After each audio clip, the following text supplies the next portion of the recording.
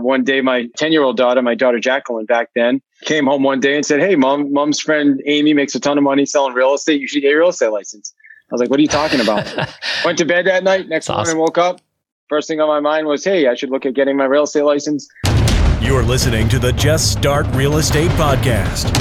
If you're serious about your real estate investing business and need real answers, you are in the right place. And now, your host, Mike Simmons.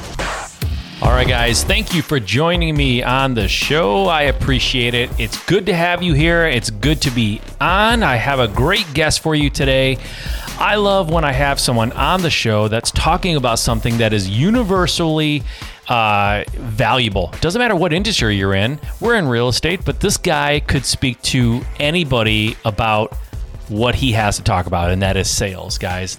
Our business, I don't care if you're a landlord, if you're a wholesaler, if you're a flipper, if you're something else, you need sales. Sales is part of what you do. Sales is part of life. And so having a guy who's an absolute expert salesperson on the show is huge. And I hope you guys really understand how important it is to have sales mastery in your business. I have on today's show David Hill, who is a leading expert on telephone prospecting.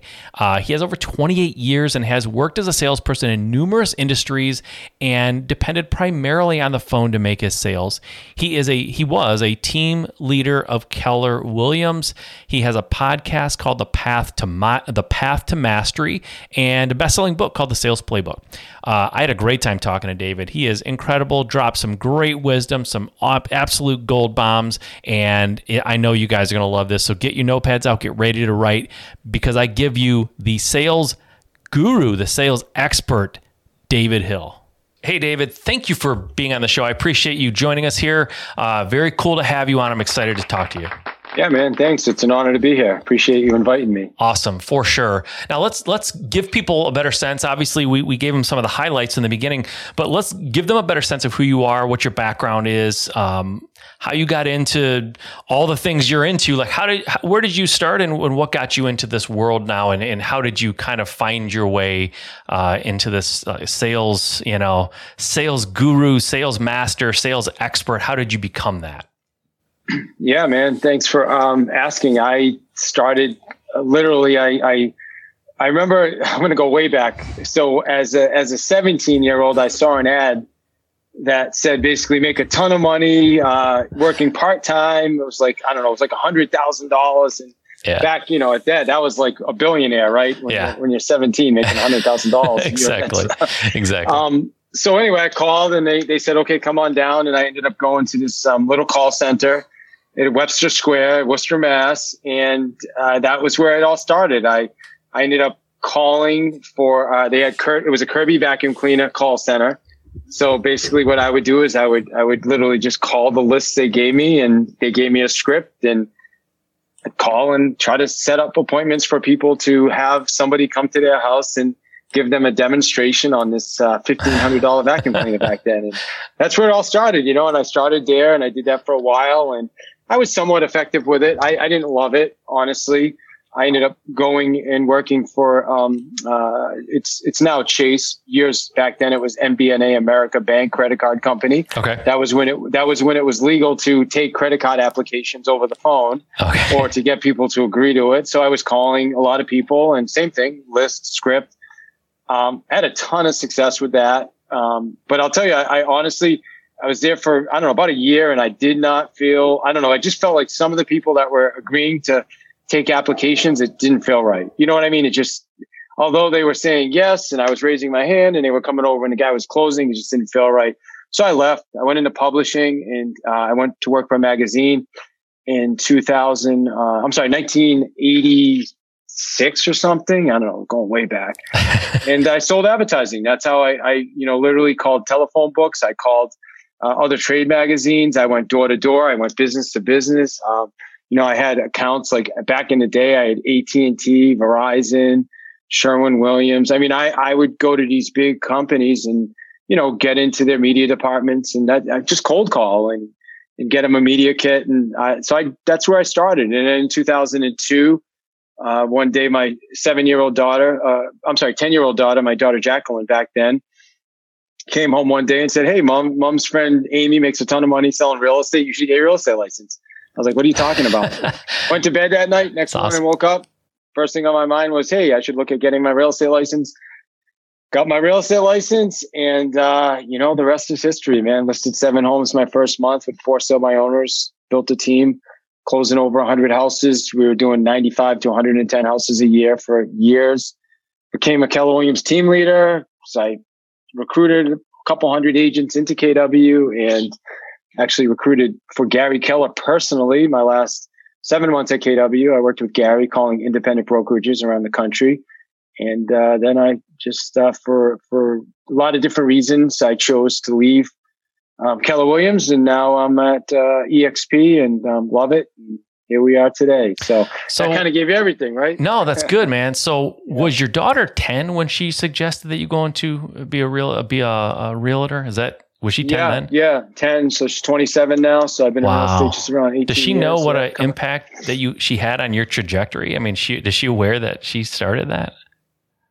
Yeah, I've told her many times. She just smiles. I can't get her to jump into real estate. But she would be amazing, but she doesn't want anything to do with it. She's a school teacher. Okay. Likes being a school teacher. And, yep. I got a daughter the same age as school teacher. Same thing. It's funny. Yeah. That's awesome. So how much of your sales skill, how much of the sharpening that sales knife do you attribute to those early years, beating the bushes, cold calling, door knocking, all that kind of stuff? How much did you learn in that time? I would say I learned resilience. I'm not sure I wouldn't tell you there was this great training program, because it really wasn't. It was like, here's your script and just make as many contacts as you can and you'll find somebody. But it created resilience, and it also, it helped me be able to deal with a lot of rejection, to not let things like that take that stuff personal. And it's helped me over the years. I mean, I wrote a lot about it in my book, and in chapter 3, we talk about call reluctance.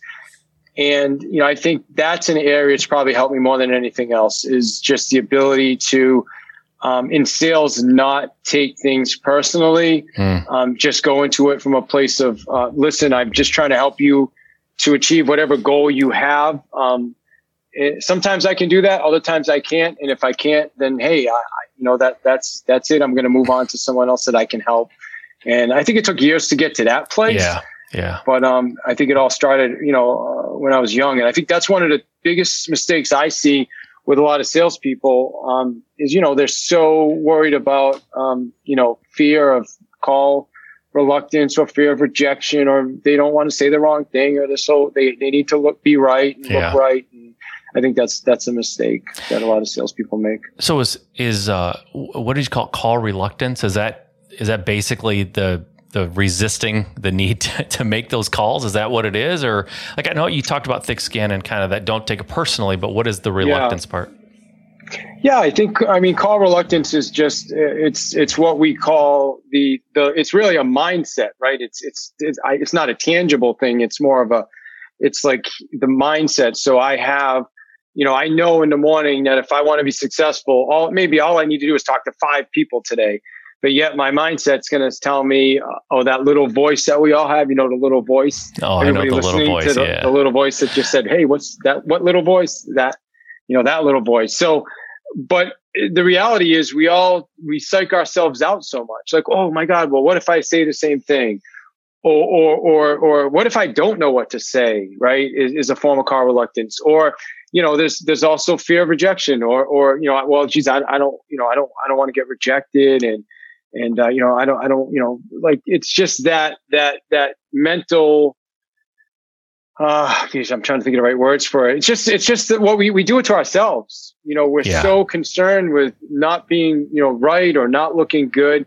And another form of call reluctance, frankly, is fear of success. I mean, sometimes people do things and you have success at it, and maybe it was a lot harder than you thought. And like, oh my gosh, I don't want to have to do that again. So you kind of stop, you put the brakes on. Fear of rejection is the biggest by far. There's lack of role acceptance is another one. Somebody has their MBA, yet they're cold calling, and they're thinking like, geez, I went to college. I've got a degree here, but yet I'm calling freaking for sale by owners, or I'm calling, homeowners to see if they'd be interested in selling their house. Like this is below me. I mean, that's another example of call reluctance. So it's a mental thing. Yeah. Is really what it is. Yeah. Yeah. So this may be a weird question, but do you think that salespeople are born or are they created? Can you become a great salesperson if that's not something that you have any background, or maybe it's not your natural tendency, someone who's a reluctant salesperson? Can they be great, or do you think it's just you kind of are born with it or you're not? It's a good question, Mike. I would say so from my experience, and I've brought a lot of good salespeople into the real estate world, and a lot of really, really highly successful people. And I've also brought in a lot of people that failed, that weren't able to do it. And so what I've learned over the years is I don't know that you're born a salesperson or not. I wouldn't say it's not like, you have a baby and I think I heard Zig Ziglar say this years ago, like, oh my God, I've had a listing specialist, right? Yeah. That's a joke in real estate, but I think it's really a matter of, are you willing to get, outside of your thoughts, be comfortable, and just do some of the things be uncomfortable is what I meant to say. And do some of the things because in sales, if you're going to be good at sales, you have to be proactive in some capacity. Right. Unless you're just, somebody that just deals with incoming calls. And sometimes that's fine. But in real estate, in wholesaling, which is something we're looking at, now, you have to be calling people. You have to be talking to people. You have to be reaching out to people. Yeah. And a lot of times you're reaching out to people that, they're not sitting there waiting for you to call. They may be doing something else. As a matter of fact, a lot of times we're in interruption. So we really have to be on point. Yeah. So to go back to your question, I would say it's conditioning. But you need somebody mentally tough and going back to the call reluctance thing, I think it's really important that if you're the type of person that can't get beyond your own ego and beyond you not looking good and you being right all the time, I think you're going to struggle in sales. I'm not the type that's going to say, well, you've got this great personality and that's why you're great at sales. Because I know a lot of salespeople that are phenomenal salespeople and frankly don't have really good, big personalities at all. Yeah. You know what I mean? Yeah. But they're really good at sales because they're purposeful about it. Yep. Yeah. I have found, you mentioned a couple times like fear of this and fear of that. What I've noticed about the salespeople that I've been around that are really good is they're not afraid of rejection. They're not afraid of there's a guy that my partner in my business, he always says one of the best things about good salespeople is they're not afraid of being uncomfortable. And sometimes, for us, we do a lot of wholesaling. You mentioned that you guys are looking at it now. We do a lot of wholesaling. So sometimes we're in the home and we have to, eventually you've got to kind of tell them what it is you could pay for their house or what you're willing to pay. Yeah. And it's usually lower than what they were kind of hoping. And that's an uncomfortable thing to say. So his thing is, I make more money by just letting there be very uncomfortable, awkward silence and wait until they talk. Tell them what you have to tell them and just be quiet and wait. And people's tendency is to fill that dead space, to fill that empty space. And he's like, I've sat there for what felt like minutes just waiting, and the silence is horrible. But a good salesperson realizes that and they can do it, right? And most people just can't. They're just like, oh my gosh, that was so uncomfortable. I don't ever want to do that again.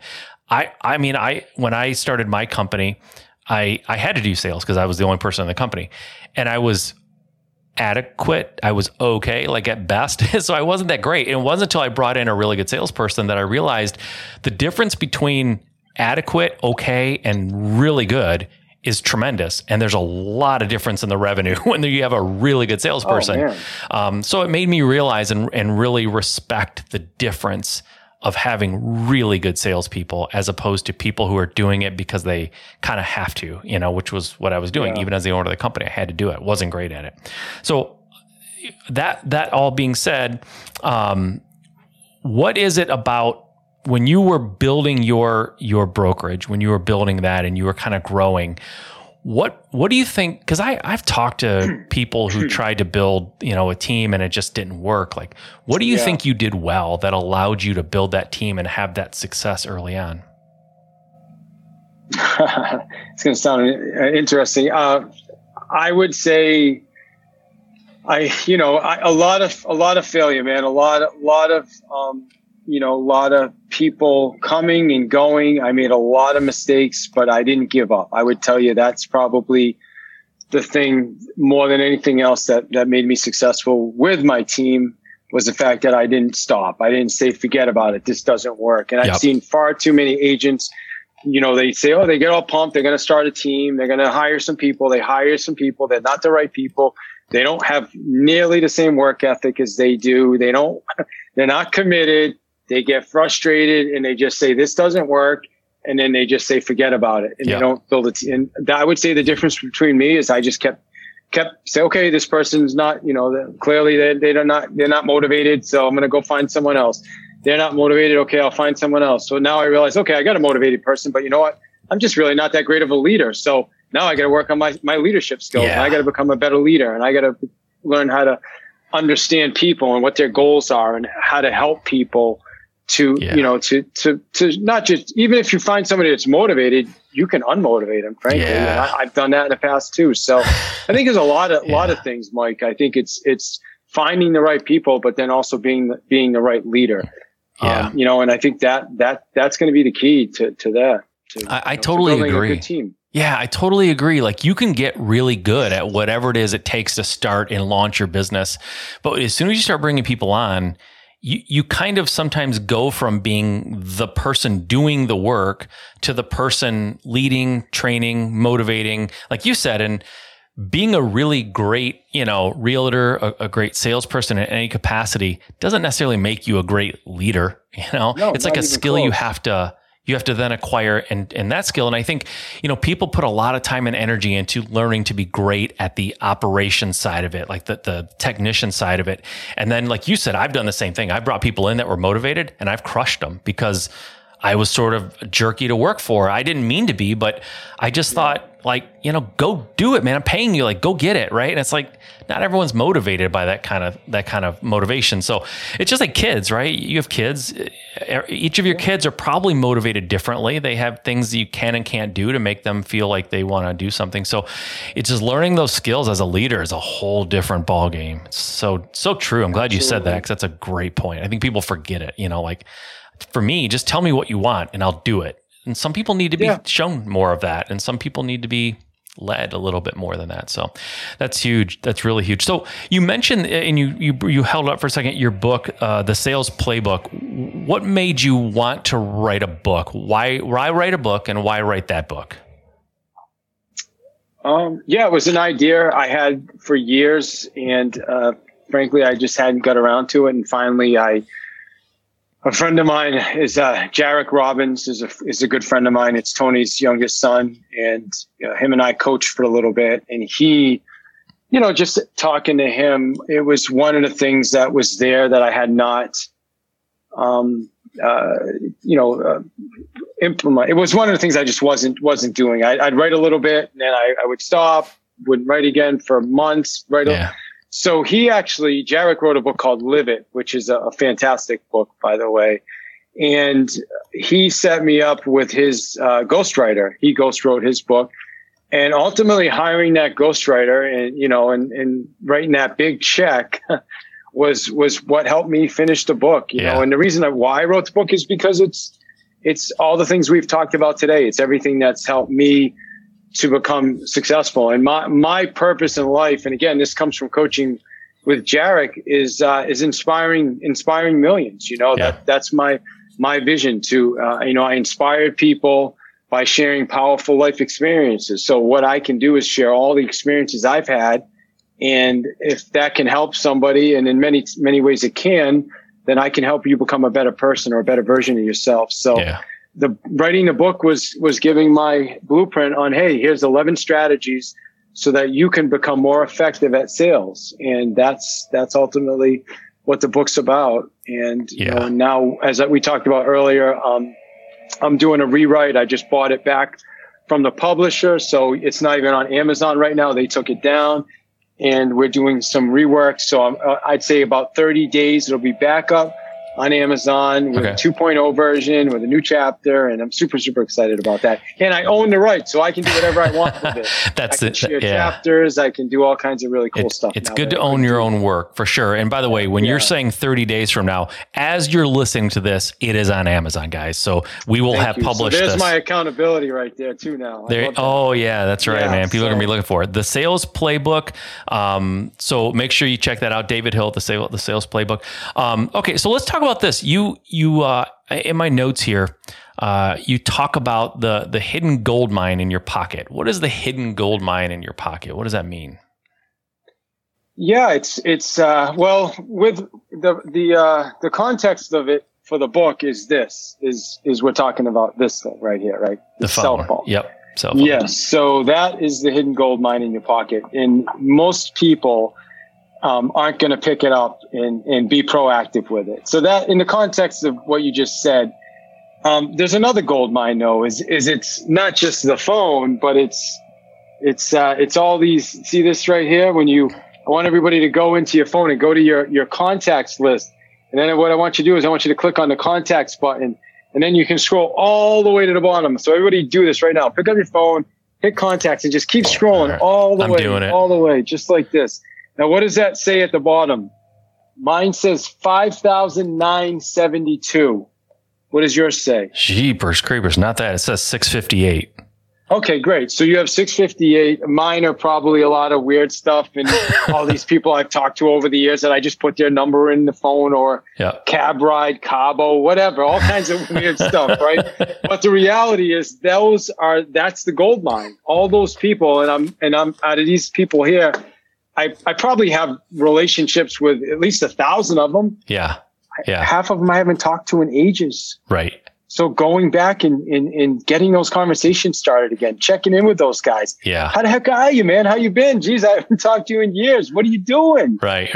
How can I help you? Like, what business are you in now? What can I do to help you? Right. Wow. That's awesome. I mean, that's huge. it. It's that simple. It doesn't have to be any more complicated than that. Like, oh, hey, I got my license. You want to hire me for real estate? No, you don't need to even say that stuff anymore. Yeah. It's so true. It's such a powerful thing. People use it to, play Angry Birds or whatever, Candy Crush. And it's like, you're right. It's right there. And it's something that people are constantly have their face in, they're constantly have their eyes on. So for many people hide behind text these days too, man. Yeah. So you're saying you're calling them, like you're actually like calling them. Yeah, I call a lot. I do text as well. And I also do a lot with Facebook now. So we're doing more of that, just being proactive. But I think a lot of people do hide behind text.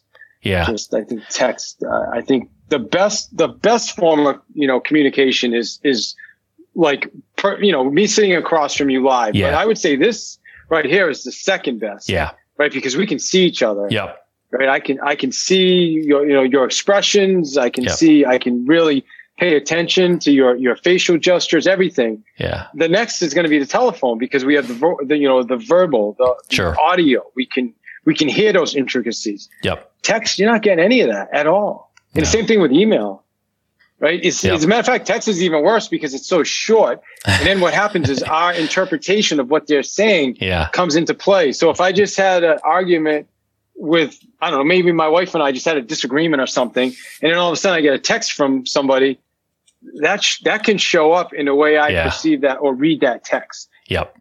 Yeah. And it's funny, you mentioned the shortness of text. I have daughters and one son, but my daughters will text me something like, hey dad, you should do this or whatever. Like, hey, this is, and I'll write back, I'll just write the letter K and hit send, because I hate texting.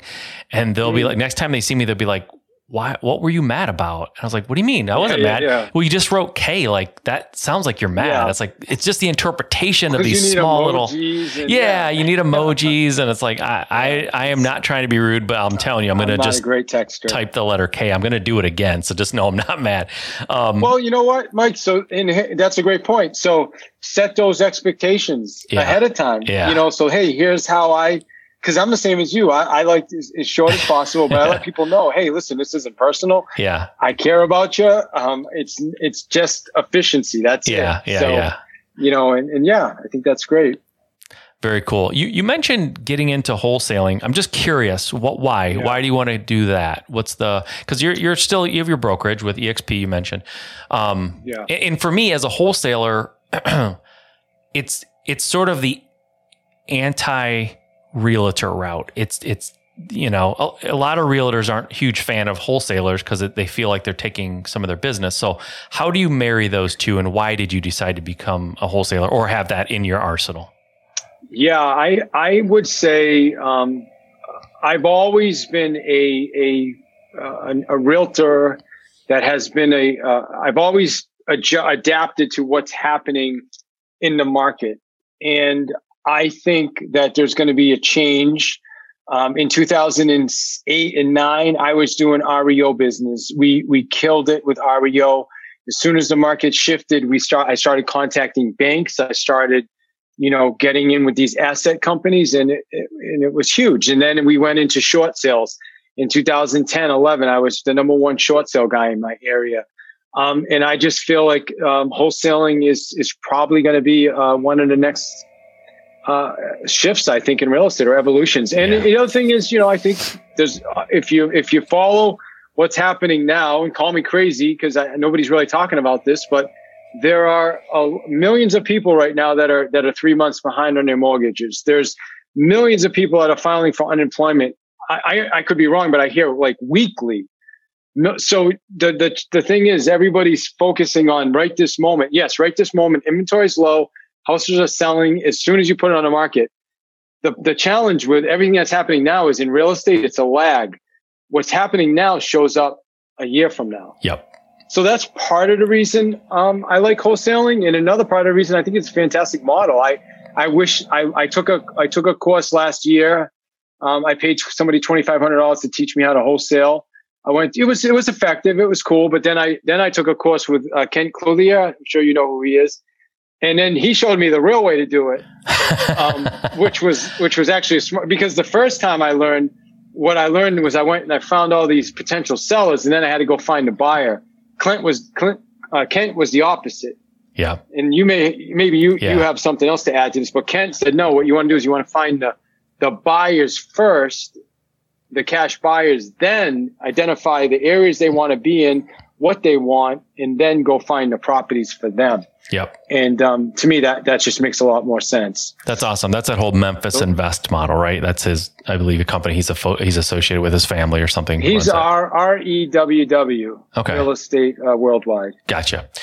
Yeah, he does a lot with that training and stuff. So that's good. It's good. Yeah, it's totally good. Is that so is the approach? I'm just trying to understand logistically here. Do you go into a home as a realtor and downshift to like, hey, this isn't going to make sense for me to list, maybe deferred maintenance, whatever the problem, and then we also have this solution? Yeah. Is that kind of the model? So here's something really cool that a lot of people don't realize yet is there's three large companies out there right now that do iBuyer. Zillow, OfferPad. There's three. I can't remember the top three. Opendoor. There's three really, really big ones. What did you say? Opendoor. Sorry. Yeah. Yep. Opendoor, Zillow, and then the last one I can't remember right now. Okay. But what EXP is rolling out a platform called Express Offers. Okay. And essentially they're going to be offering a very similar service through a brokerage. So in my mind, it's a tool. It's just another tool in my tool belt, so that when I show up to meet with somebody, if it's the kind of house that I know I can't just go throw on the MLS, then I have that tool available to them. And the cool thing now with EXP is I can do it right through my brokerage. I go through all the disclosures with them, and I say, okay, if you're interested, here's a link, go in there, fill all that out, put in your information, and we will generate an offer for you. Now I don't have to go now try to find cash buyers and things like that. So it's really, really cool. So that's something that's coming down the road. So I'm actually in the process right now of getting certified to be an Express Offers agent. I'm doing it actually right now. I spent about 30 minutes studying this morning. So I'm excited about that. Do you feel like the sales process or the techniques you're using in your business, is it different with that kind of an offer? Do you have to adjust your approach? Okay. I mean, it depends who I'm talking to, right? I'm talking to a seller who has a $500,000 house, and looking to downsize and they want to get into that's not a conversation we're going to be having, right? Sure. Somebody registers for a home evaluation on my website and, their home's worth $180,000. I take a look at it. They need a kitchen, bathrooms, a roof. You know what I mean? Yeah. That's somebody that may be a better option for, right? Or somebody they're behind on their mortgage 4 months and, they want to avoid foreclosure. They still got some equity in their house. Yeah. That's somebody that we're going to talk. It's the same thing as when I was doing short sales. Yep. Same thing as REOs. So I want to come in and I'm an advisor. You know what? Here's based on your situation. Here are the options. Yeah. And, that might not, it's probably not the right option for a lot of people. Same thing with wholesaling. Wholesaling is not. So right now I've got about 7 or 8 wholesaling potential people. The one thing I didn't expect with wholesaling is the process is just like anything else. There's a lot of follow-up involved. Yeah. There's a lot of nurturing involved. I've got about 7 or 8 people that have homes that are just kind of watching the market right now. Yeah. And I think at some point they'll pull the trigger and they're going to call me, whether it's to do a wholesale or some of them, we just put it on the market. Sure. It makes more sense for them to put it on the market and we'll market it through the MLS and we'll get them more money because the house warrants that. Yep. You mentioned earlier, and I wanted to say, I might be crazy, but this is what I think is going to happen. You are not crazy. I've talked to a lot of folks, a lot of smart guys like you who've been around for a while.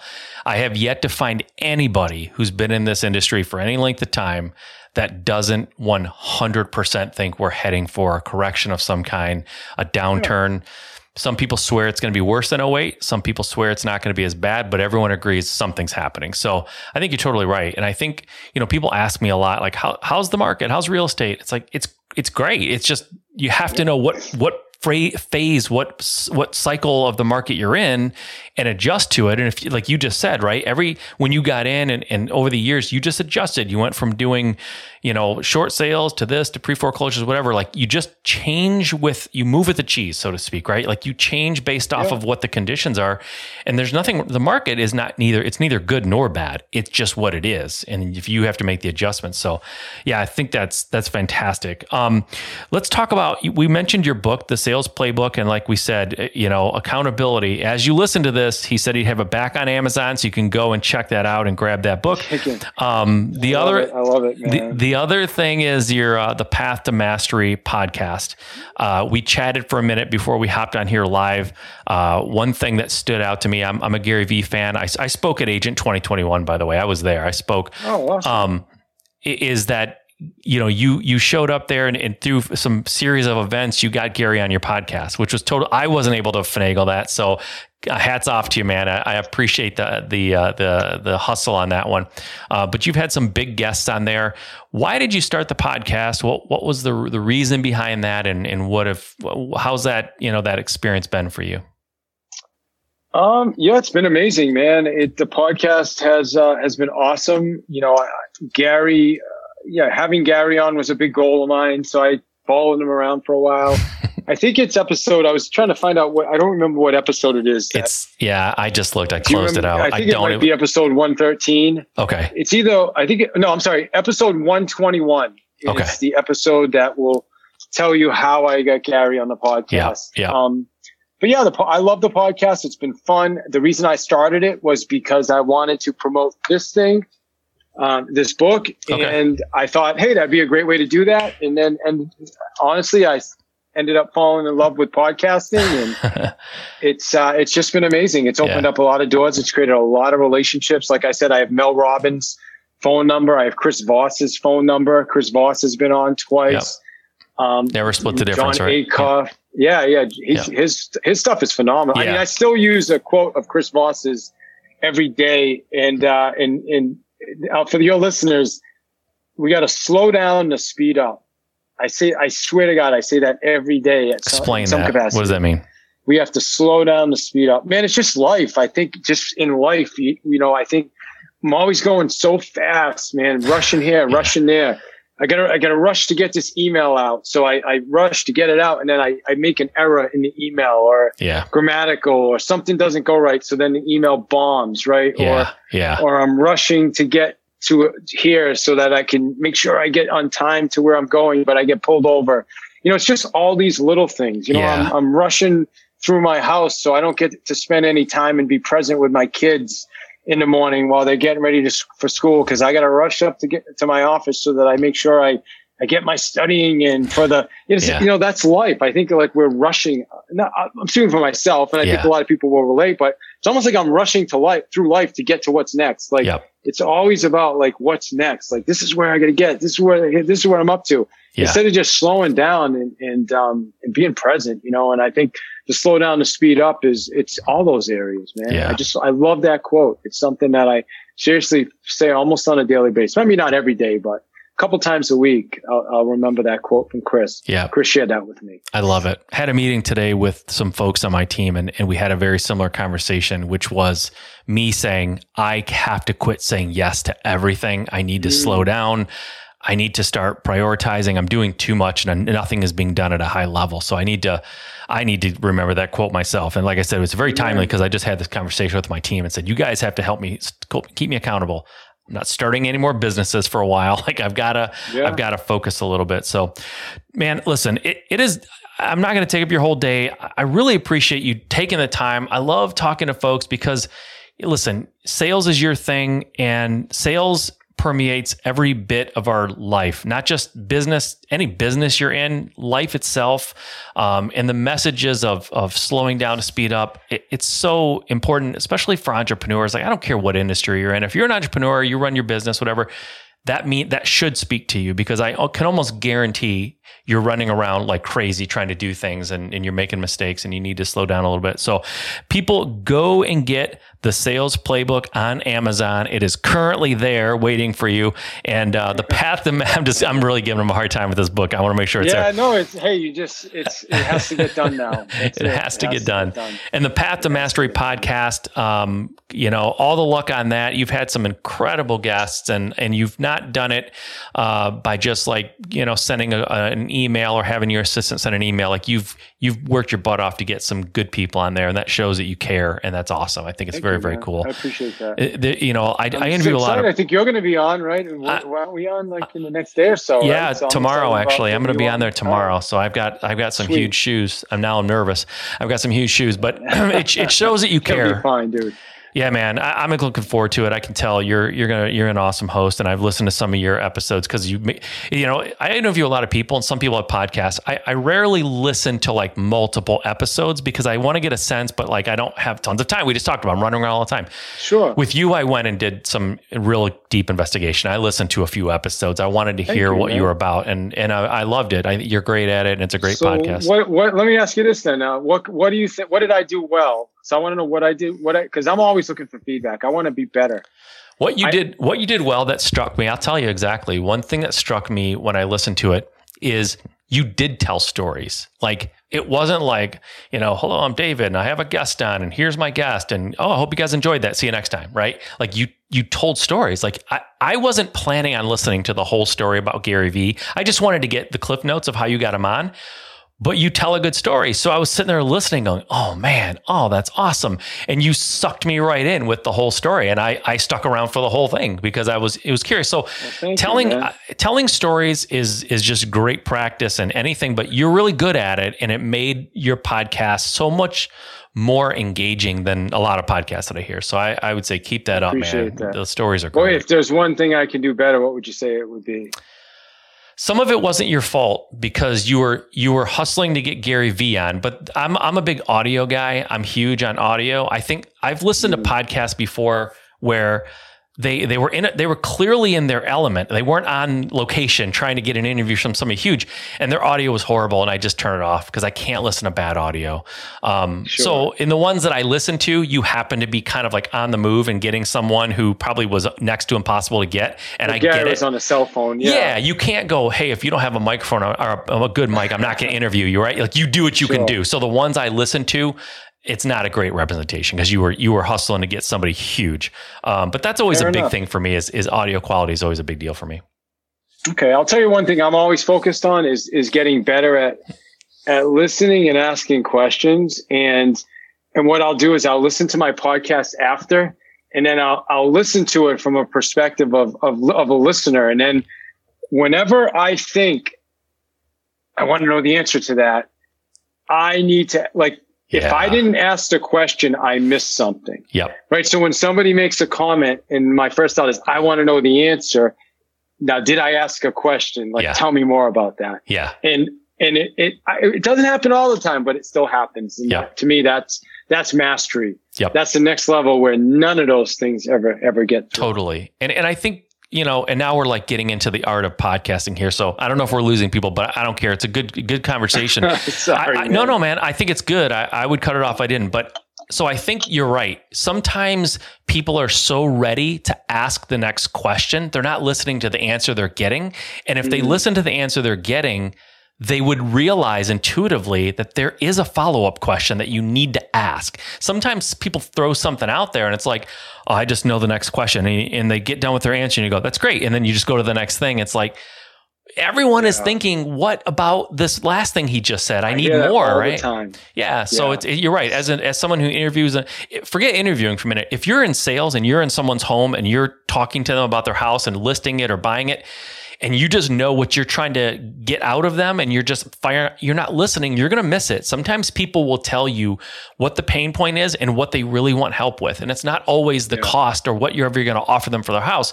It could be something else. But if you're not actively listening to them, you could miss the sale because you're not paying attention. You're not engaged 100%. In what they're saying. So it's a good life lesson, man. Forget podcasting. It's just good in life. Your kids, your wife, like listen to what they're saying. Like slow down, right? Slow down. Don't worry about what your next agenda is. Listen to what's happening in front of you. So I love it. Yeah. And doing this has made me better at sales. It really has. It's even brought my game up a little bit. Yeah. Or maybe a lot of it. Yep. No, I can understand how that could be, man. Well, listen, you're awesome. Tons of good stuff here. And you've obviously got tons of knowledge. You've been doing this a long time. Great salesperson. We haven't even hit all of your accomplishments, but I touched on them when I introed you in the beginning. Best of luck to you and going forward in everything you're doing. I know you'll be great when you get that wholesaling arm going. I'm sure you'll be awesome at that. Continued success in all you're doing. Good luck on these huge guests that you're able to get. Thank you. And one final question. What's level jumping? Level jumping. Good. I'll explain that in detail to you when I'm on your show. But level jumping is the book I wrote, and it has to do with people talk about going to the next level, right? I'm going to take my business to the next level. And I think you can sometimes go to the next level on your own. But for me, surrounding myself with the right people, surrounding myself with people whose game is a little beyond mine, and understanding what did they do. I a few years back, I really started being focused on, the 5, you're the average of the sum of the 5 people you surround yourself with. I started surrounding myself with a higher classification of business people and just people in general. And so by talking to them about what they did in their business to get where they are, the things they did right and the things they did wrong, I was able to not just go to the next level, but I was able to what I call level jump. I skipped levels. You know, when you were a kid and you'd go up the stairs and you'd go 2 at a time to get up faster? Yeah. That's what I think you can do in business. Cool. If you surround yourself with the right people and ask the right questions, you can skip levels. You can actually go from here. You don't have to go to the next level. Go to the next level. And that's what I think people can and should be doing in their business. Well, I look forward to having that conversation. And I am going to repurpose this episode. So that's why I asked you that. So how do people get a copy of this book? They can go right to Amazon, man. My book's on Amazon right now. I self-published right from the beginning. Not to rub it in. That's awesome. Yeah, I went right from the beginning. I went to Amazon. So they can go there and get it. I think I'm going to give your folks when I'm on, if you're okay with it, I'm going to give them a way they can get that book for free even. So awesome. We'll talk about that when I do your show. But man, thanks for doing this. I really appreciate it. I appreciate your time. Continued success in all you do. And I can't wait to talk to you tomorrow. All right, Bo. Thanks. Right. Bye-bye. Bye. All right, guys, hopefully you enjoyed that interview. I had a good time bringing it to you. David's a good guy. Go check out his book. Go grab that. Sales training is not a luxury, guys. All industries rely on good sales techniques, good sales strategy, and having effective sales in-house. And if you do not think your team is performing at the highest level, you owe it to yourself, you owe it to them, and you owe it to your company to go out there and make them better salespeople, because sales is really where it's at. Go check out his book, guys. I hope you enjoyed this interview. I enjoyed bringing it to you, but listen, it all boils down to you and what are you going to do? You're going to get started? Are you going to build that business? Are you going to go out and take your sales team to the next level by taking David's advice, going and grabbing his book? Or are you just going to be settling for what you have now? I don't think settling for what you have now is necessarily the right move for you. If you're listening to this, I suspect you want more out of life. Go get it. Even if you have a business, there's no time like the present to get better and dial in your sales. So go check it out, guys. But ultimately, start.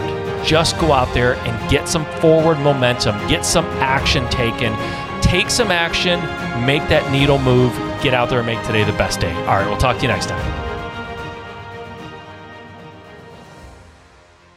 Okay. You're still there. You're still listening. That's awesome. And I really appreciate that. Now, hopefully it wasn't an accident. Hopefully you didn't leave the room and I'm just talking to an empty room right now. But assuming you're still there, I want to do something really, really cool for you. For a limited time, I want to give you a free digital download of my book, the entire book, Level Jumping. If you're a listener to the show, you know it just came out and it really details how I took my business from being like one where I was just doing a few deals a month, maybe 1 or 2 deals a month, to doing over 10 and sometimes 15 deals a month and over 100 a year. And I went from doing very little profit to over $1 million in profit. And I made that transformation in a 12-month period. And this book talks about what I did, the steps I took to transform my business and how you can too. So grab a free digital download and you can get that by texting the words "just start" as 2 words now, "just start" to the number 55444. So text "just start" to 55444. I will send you a free digital download of my book. It's the complete book. There's nothing held back, and that'll be completely yours just for making it to the end of the show and listening to me. And I really, really appreciate it, guys. So I want to do something nice for you. I do this every once in a while at the end of shows, and if you listen to the very end, every once in a while, I do a giveaway like this. So hopefully you enjoy that. Go grab a free copy. I hope you read it. I hope you love it. Reach out. Let me know what you think. All right, guys. Talk to you next time.